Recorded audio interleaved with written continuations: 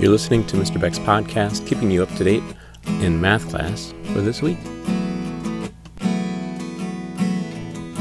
Hey there, we just finished up week 23 in geometry. We wrapped up unit 6. It was all about circles and their arcs, which are the kind of the pizza crust part of the round circle.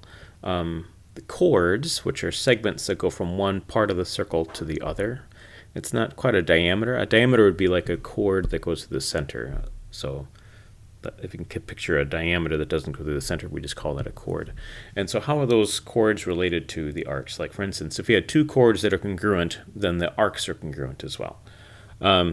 Anyway, and then we also studied how the angles within a circle are related to the arcs. It's too complicated for me to explain in a podcast, but if you look at the newsletter, the discussion points on the bottom part of that shows 5 diagrams that, well, 4 of them that kind of explain what I'm talking about. Like, if you've got a vertex of the angle that's on the center of the circle, how is that related to the arc? What if the vertex is on the circle instead of the center? What if the vertex is inside the circle, or but not the center, or outside the circle? So all those situations. And then the last part of Unit 6, we talked about how to calculate arc length. Arc measure is measured in degrees. It's talking about the bend of it.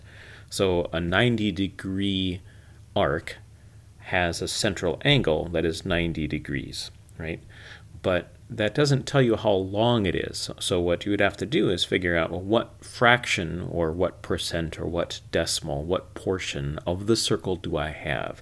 Well, if I've got a 90-degree arc, then I've got 90 degrees out of the full 360 for the circle. That's a fraction. Just take that times the circumference of your circle, and you will have your length of the arc.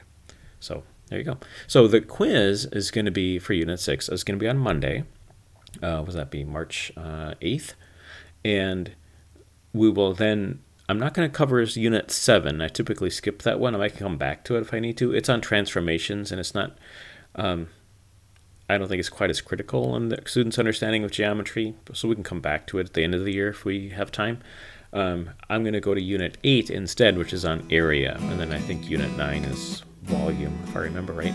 So anyway, Unit 8 for sure is what we're going to start on Tuesday, which is on volume. So there you go. I hope you have a great week, and I will see you later. Thanks for listening to the podcast. Tune in again next week.